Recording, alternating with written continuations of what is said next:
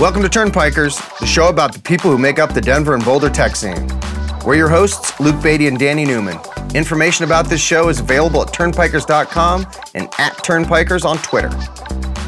Welcome to this week's episode of the Turnpikers. Before we get started, I want to call out our partner here, which is the Postmodern Company on 27th and Walnut, where we do this podcast, and they're the reason why this sounds so much more professional from a production standpoint compared to the quality of the content. So it does sound really nice when you listen to an episode. There's it some is very bass in nice. there. Especially we have a lot of podcasts that are done over phone lines and things like that, and the quality here is pretty much unmatched. And these guys do an awesome job, and we're super appreciative of them letting us come in here and use their space and do post production and make it sound better and try to cut out the swear words and do all the things that make this dream come true. So thanks to the Postmodern Company for helping us do that. In this episode, we're going to talk about software and design education and what that means today. And we have Jeff here with us, who runs Turing software. What do you call the school? Just the Turing School. The Turing School, always say. Which is located here in Denver. Mostly Rails. Yeah, we just started a second program, but the original program's all Ruby and Rails centric. Yep. We want to learn more about that. Since we got started with this, we've always wanted to have somebody in who can talk about really teaching programmers, software education, professional development, and then also how people get started now being engineers and supporting the tech environment here in Colorado. And, I think the accessibility of engineering talent is due in large part to the evolution of, or really an explosion of schools like this and programs like this. Obviously, I'm sure yours is differentiated, but maybe you can give us a background on what Turing's all about and how you got it started. Yeah, 2003, I started teaching middle school, teaching technology, and then moved into teaching high school. Did that for 4 years, ran a middle school for 2 years, and then started into adult education in 2009. And was trying to teach some weekend classes to folks who were like a salesperson. They want to automate some of their workflow, or you're a teacher and you want to automate some things. It really didn't work. Nobody signed up. And I started doing corporate training, which was very profitable and very soulless, inside of a lot of overly air-conditioned conference rooms. No one wanted to be there, etc. So kind of used that to pay off debts and pay off college loans. And then late 2011, got a call from a friend who was at the time the VP of engineering at Living Social. And he said, if you had really high quality people, how long would it take to turn them into job-ready software developers?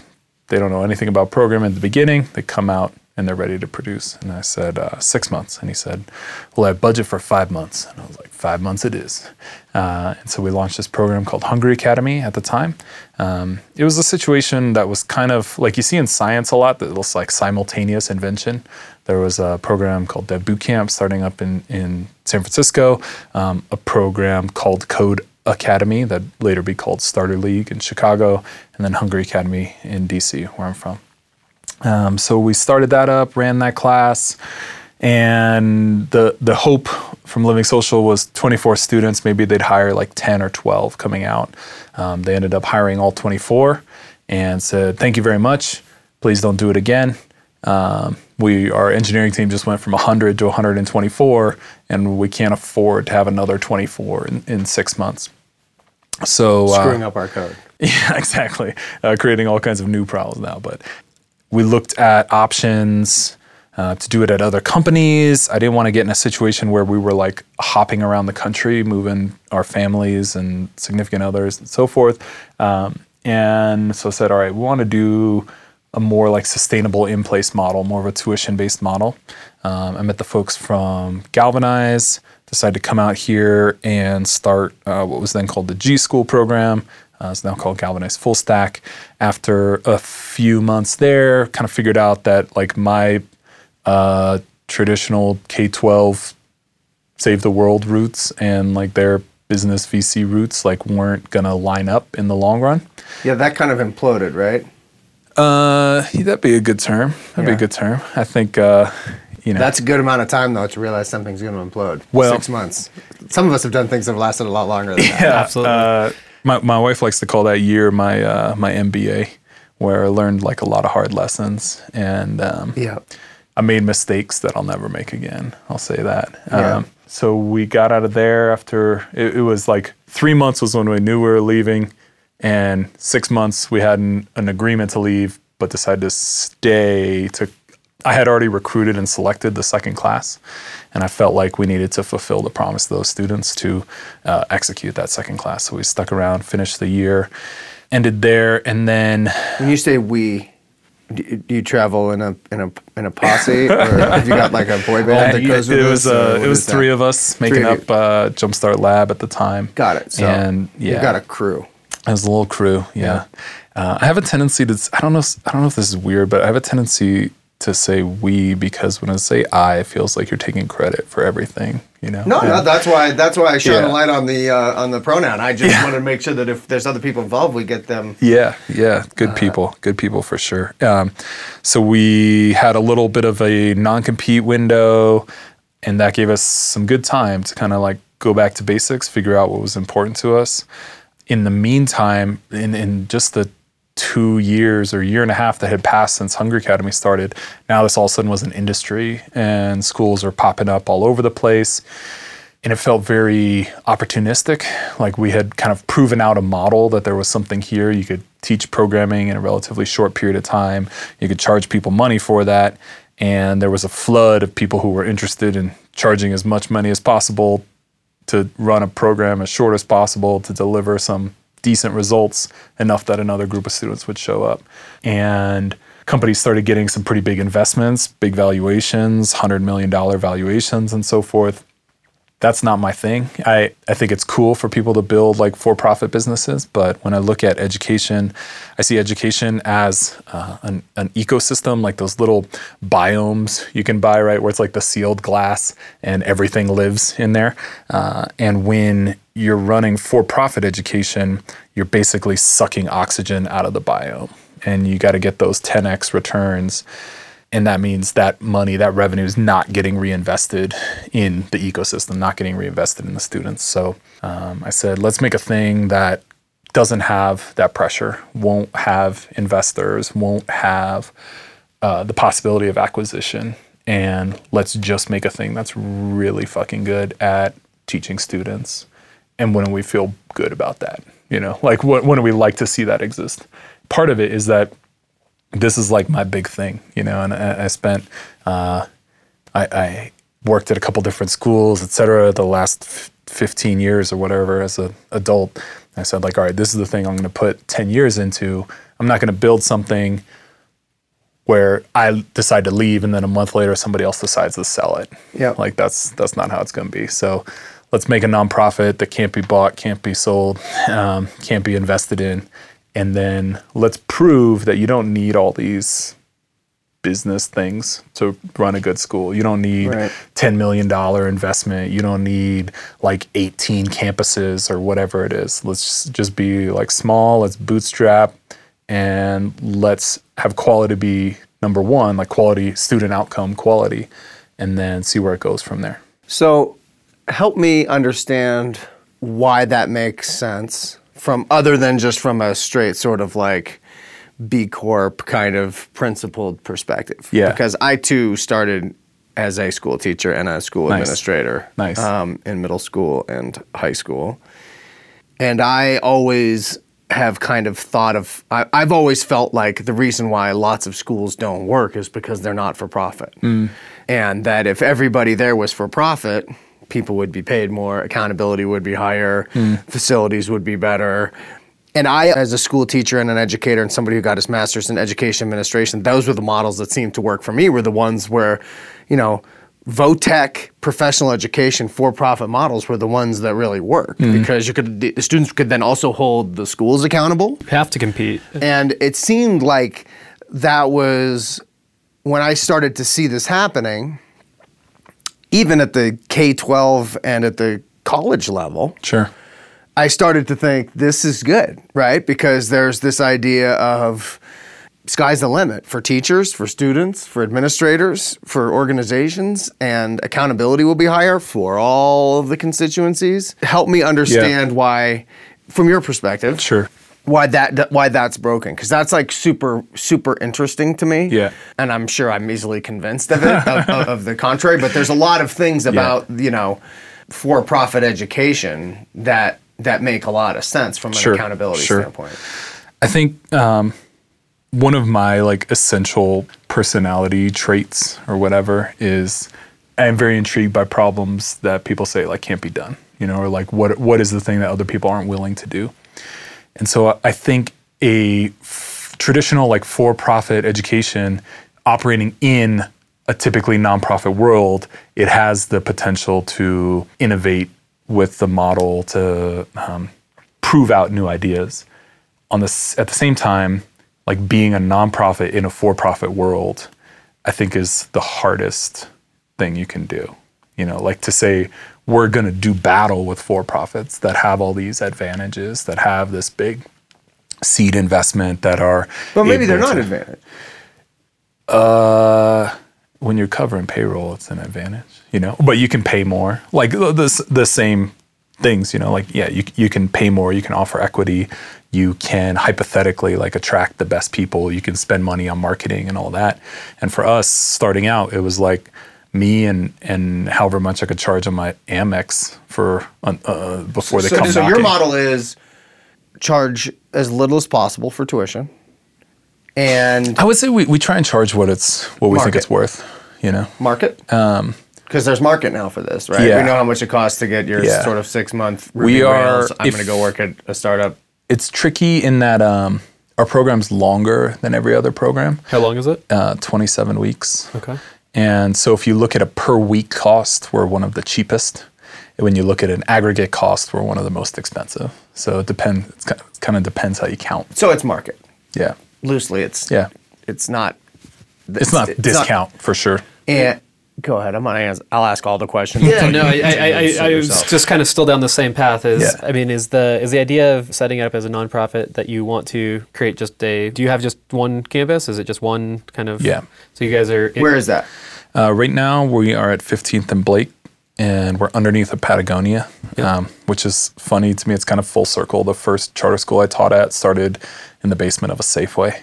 And so it kind of feels like living that life all over again.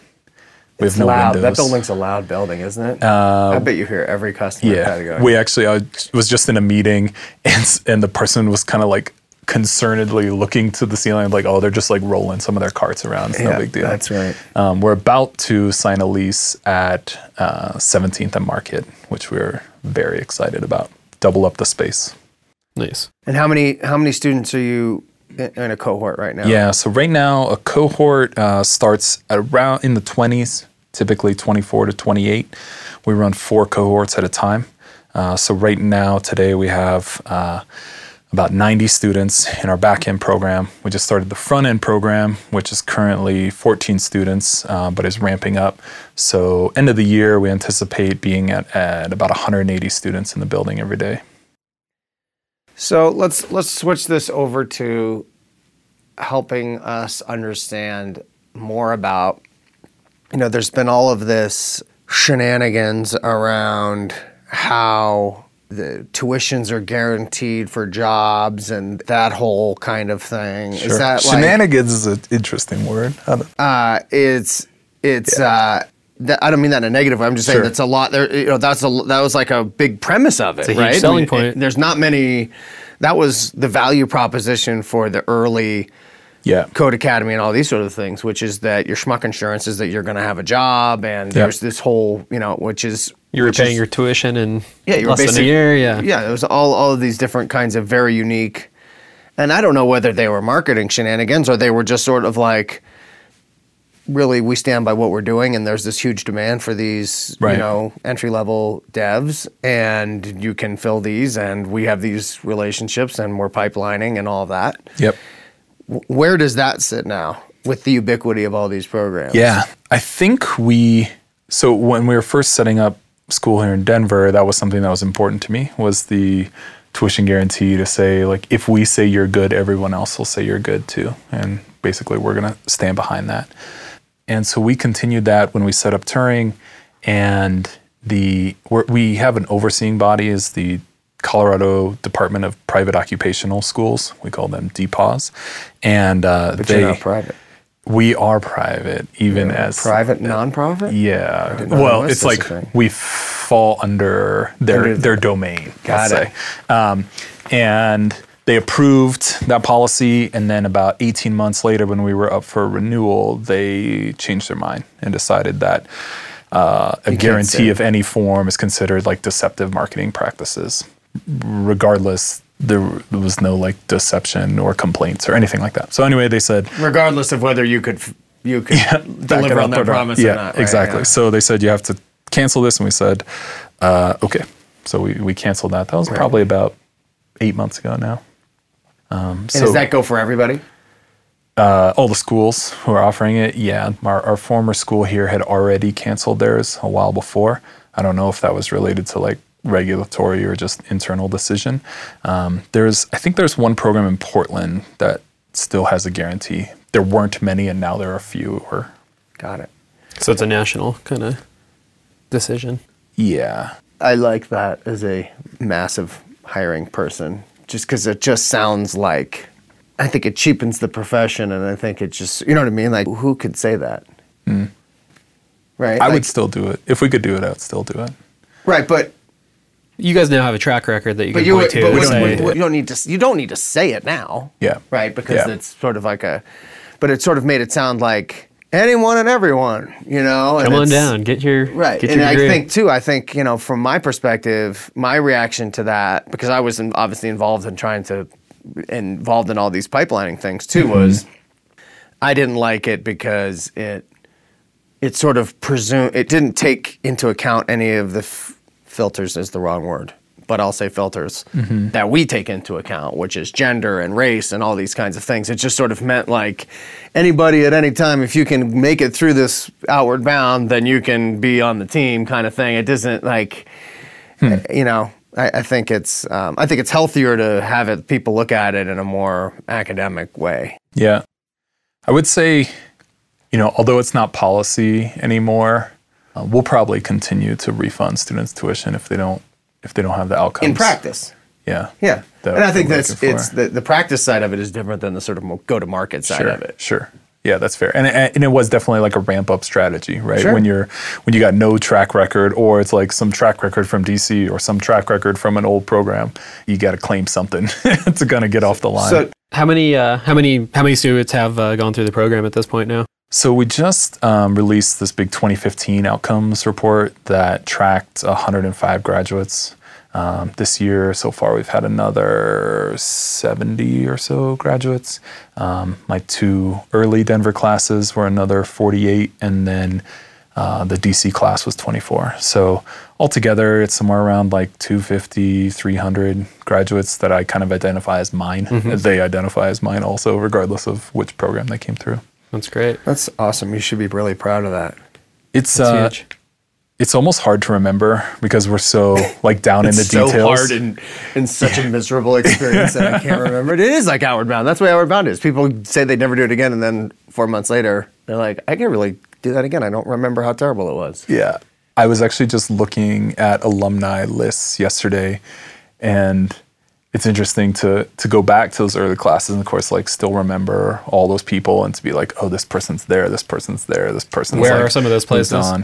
Man, you know, like just all over the place. Folks have started businesses. Folks are at like top tier consultancies, your Pivotal Labs and ThoughtBots, and there are other folks who are still in their first job. Just it's a beautiful thing now how easy it is to, without hiring a private investigator or some sort of alumni relations person, it's easy to track people now, which is really great because then you don't have to be like interfering in their lives and sending them questionnaires and all that sort of stuff. You can just really track that. So obviously we're interested in you and the school, but we're also probably even more interested in what you think software development training, professional development, like, this thing that you were a part of, which is this idea that, whether you're a high school grad or not a high school grad, or you've already got your MBA or whatever, you can come in and you can learn the basic skills around being a front end or back end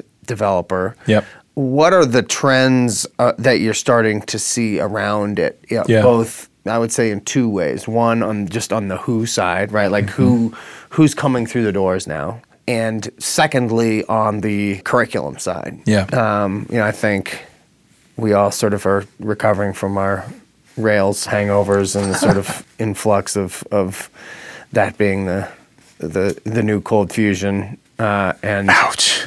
Well, I mean, right? Like it was the rapid development and a good one, right? Like a good rapid development thing. And now we have a lot of people walking around being like, where's the Code Academy for Erlang or some of these sort of esoteric programming languages? And sort of, what do you think about the who and the curriculum trends that you're seeing? For us, we've definitely seen cultural shift in students over time. Our early classes, they had a very high risk tolerance. They were generally one step removed from programming. So they had worked as a project manager and managed programmers, or they had a spouse who was a programmer, or they somehow were like very, very familiar with software development. They were an arm's length away from it. Yeah. Now folks come to us we have 2 students who are Uber drivers. Their students, some of our students were in their cars chatting them up about it, and they signed up. They don't know anything about software development, technology companies, whatever, And so I'd say most often now, students have no connection to tech, no connection to programming. So that means that we have to ramp up in some different ways. Like we have to teach them. We have to show them, expose them to like, what do these companies look like? What do you wear to an interview? Where it's like, if you show up. Well, that makes it a lot more rewarding. Yeah. Right? Yeah, for sure. I mean, seriously, that must make your job a lot more rewarding. That's real end to end. Right. I mean, introducing people to it is probably a lot more interesting than just saying, hey, you already know the people over there where you're going to get your job. Let me help you get the skills you need to do your job. And essentially, it's about like privilege and economic change, right? So that person was already probably like high on privilege and in a good paying job, and now maybe software development is going to be more fun for them. But what I think is really interesting, when we look at the student outcomes, like 2015 outcomes, the average student increased their salary by $35,000 from around 35 to 40 coming in to 75 after. And when you look at that, and then of course extrapolate out that 2, 3, 4 years in, they're at 90 or 100 or 110. They've quickly vaulted from the border between what the Bureau of Labor and Statistics considers like lower income. They've jumped over middle class into upper class, which is 110 a year, or upper income. And what does that mean for their long-term quality of life, right? If you look at the research on relationships, it says that the number one thing couples fight about is money, right? So if you earn twice or 3 times as much as you otherwise would have, you're more likely to find and stay with a person that is important to you. If you choose to have kids, moving those income brackets, those kids are more likely to have opportunities to go to college. They're more likely to have, support throughout their academic career. They're more likely to have a parent at home in order to like model behavior and help them and so forth. And so it's like, in this stupid 7 months of making people type on computers, we can create like multi-generational economic change is the part that to me is like worth spending your life on. So before we get to the second part about the curriculum, I have another question, which is I've noticed, and I don't know, Danny, if you've noticed this, but I think one of the most important changes that can happen in our culture of whatever, tech, software, is diversity. Sure. And I don't mean gender or socioeconomic or religious or race or whatever. I mean just sort of everything. Yeah. All things. And I think one of the fundamental things that can make that change is that if you have people that come into the business who are there because of the lifestyle that it can provide, as opposed to a sort of brainwashed person over the product.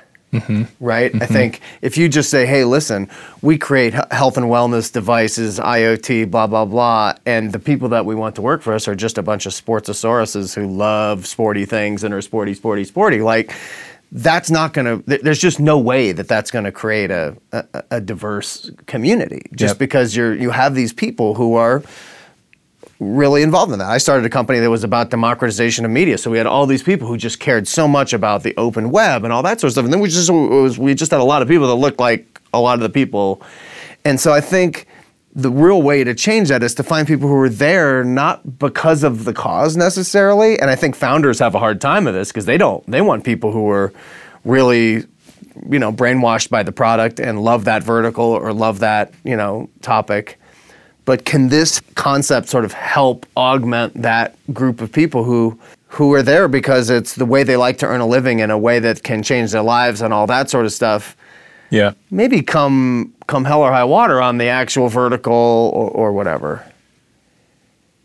Or do you find that it's still people gravitate to the sort of like-minded people? I think, we talk about our vision being a world where the people building the technology reflect the people using the technology, and where tech is injecting itself into every part of our life. That means that the industry needs to look like the population. And I think the role of accelerated training programs like ours is already being realized in helping diversify whatever axis you want to look at. The industry is getting more diverse because of programs like this, because it is inviting to a lot of different types of people. And then when it comes to the company side, I think there are a good number of companies that want to diversify their team, want to diversify especially their engineering teams, whether it's by gender or race or sexuality or just all those things. They don't know how, and they don't know where to find people. They don't know how to support those people, right? It's like more than the K-12 pipeline problem. We see, like, you look at women in software engineering, like few stay more than 5 years because it's generally speaking like a female hostile environment. So there's a tremendous amount of change that needs to happen in order to create the industry that we know can exist. But I think a good way to do it is to start equipping people with really good skills around the tech, really good skills around the business, around the teamwork that it takes to build successful products.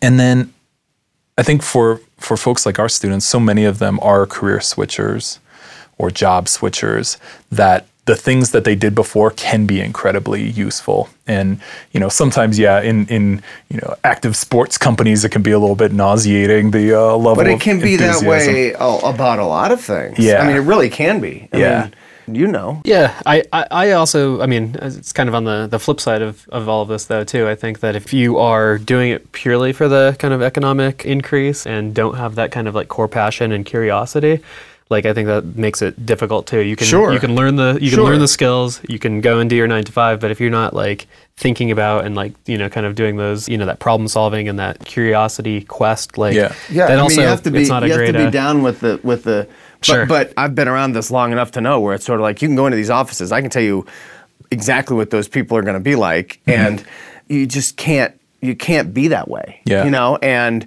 then maybe the sacrifices you have is some people who, they're just glow-in-the-dark designers. Their lifestyle isn't built around IoT or health and wellness or medicine. I mean, it's the same thing in the health and wellness world. Like, the very sort of deep nature of a lot of these verticals promotes a lack of diversity, along with a lot of other things, which I think are... I think being engaged in the domain is incredibly valuable, like, for your satisfaction as an employee, you know? So coming back to like one of those drivers, he was an Uber driver and a personal trainer, and now he's at a company called Captain U down on Santa Fe. Yeah, I know those guys. Great. Building software, helping high school athletes like find and access, college athletics and so forth. And so it's still like in this domain that he knows and enjoys so much, but now at a totally different pay scale, level of responsibility, et cetera. Yeah. And then let's go to the second point. Curriculum piece. So I have some theories on this, which might prove out to be total bullshit, but I think that Rails as a technology is interesting because I think it might be the last time that a big chunk of the industry all goes one direction. When Rails came out, 2005, really grew through 2007, 2008, there was no YouTube. There weren't like really good communication tools, no GitHub, no Stack Overflow, etc. And so there was this really strong negative pressure to launching a community in order to get a tech, to get enough people invested. Like you had to build a critical mass or it would just die out. And now it's so easy to spawn communities that I don't think we see this like evolutionary pressure anymore. And so we will continue, I think 2 years ago, people used to ask about like Ember and Angular and React and like Backbone and like what's going to win? And the answer is nothing. No, there's going to be no more winning anymore. We will just always have like 18, 24, 32 technologies that this company's using this little grouping of the stack and this company's doing this grouping of the stack. And so I think that from the curriculum side, yeah, our backend program is Ruby. Will it always be Ruby? No. But I don't think it matters very much. Like we can, if we were teaching you how to type code, then we would have to get the just right technology. If we teach you how to be a programmer and use this language as a tool to like exercise those skills, but build skills that are transportable to JavaScript, to Elixir, to Erlang, to PHP, whatever you want to do, then that's durable education. That's durable learning. What are the growth plans? Yeah. So you're in DC and Denver now. Is that? No, just here. Just here. We're all Denver. So I believe really strongly in critical mass. So the joke I say to people, it's just kind of snark, I guess it's not really funny, is, have you ever been to MIT's campus in Atlanta? And then people say no. It's like, because it doesn't exist. Like if you want to go to MIT, you go to Cambridge. And like whether you think Boston sucks or not, I personally kind of do. Too bad, that's where you go. And so for us, that's Denver. And you come here, you're not signing up for life. You come for 7 months, maybe a little extra if you need some time. And then you can go off and live whatever life you want. So we will not expand outside of Denver. Right now, we don't like that we're 6 blocks apart. We have 2 offices 6 blocks apart. By mid-fall, we should be back all in one spot, about 17,000 square feet, get all those students in one roof. So to answer the question about expansion, we believe in expanding here. And so we've just launched this front-end program that'll double the size of the student body, increase the size of the staff. And when that's fully up to speed, we'll figure out and launch the next thing and just keep it going. And maybe one day we'll like take over a building instead of just being a floor of a building. And when would you say that the whole community goes for full circle and that your alums are hiring your... Yeah, it's already happened. It's already happened. We're proud to have some alums at Quick Left in Boulder and Denver, and they're running teams and hiring other alums. There's a company, clothing company Bonobos out in New York that has like multiple generations of our graduates. And yeah, I look forward to the day, I think it's probably 2 years out where a significant chunk of students are going through the Techstars, are getting seed funding, are launching companies, and then coming to us for, kind of that virtuous cycle of employment. We see that the hardest thing is to get a first student hired at a company. Once one student's hired, then it's like the door is kicked open and they just kind of rain through the door. That rain doesn't come through doors. But hopefully the hard thing is getting that first one hired. Well, thanks for coming on, Jeff. It's awesome to meet you and hear that story and get some sort of perspective on the whole space. How do people who listen to this get in touch with you or connect with you? Yeah. Just through... We're always looking for students. Right now, we're in an instructor hiring push. So developers who want to try their hand at teaching. Can that be a part-time deal? Probably not. It's a really, really hard job. Now when you're building MIT. It's much harder than building software. And that's the hardest thing is I think the average developer can't handle teaching. So we're looking for those folks, and always looking for students and hiring companies and so forth. Turing.io, got the contact page, or I'm on Twitter a lot. It's just the letter J, number 3, and that's it. Great. Thanks for coming on. Yeah, thanks for having me. It's really great to meet you. Yeah, thank you. Thanks for listening to Turnpikers, recorded at Postmodern Company in downtown Denver. More information on this show is available at turnpikers.com and at Turnpikers on Twitter. Reach out with questions and recommend future guests.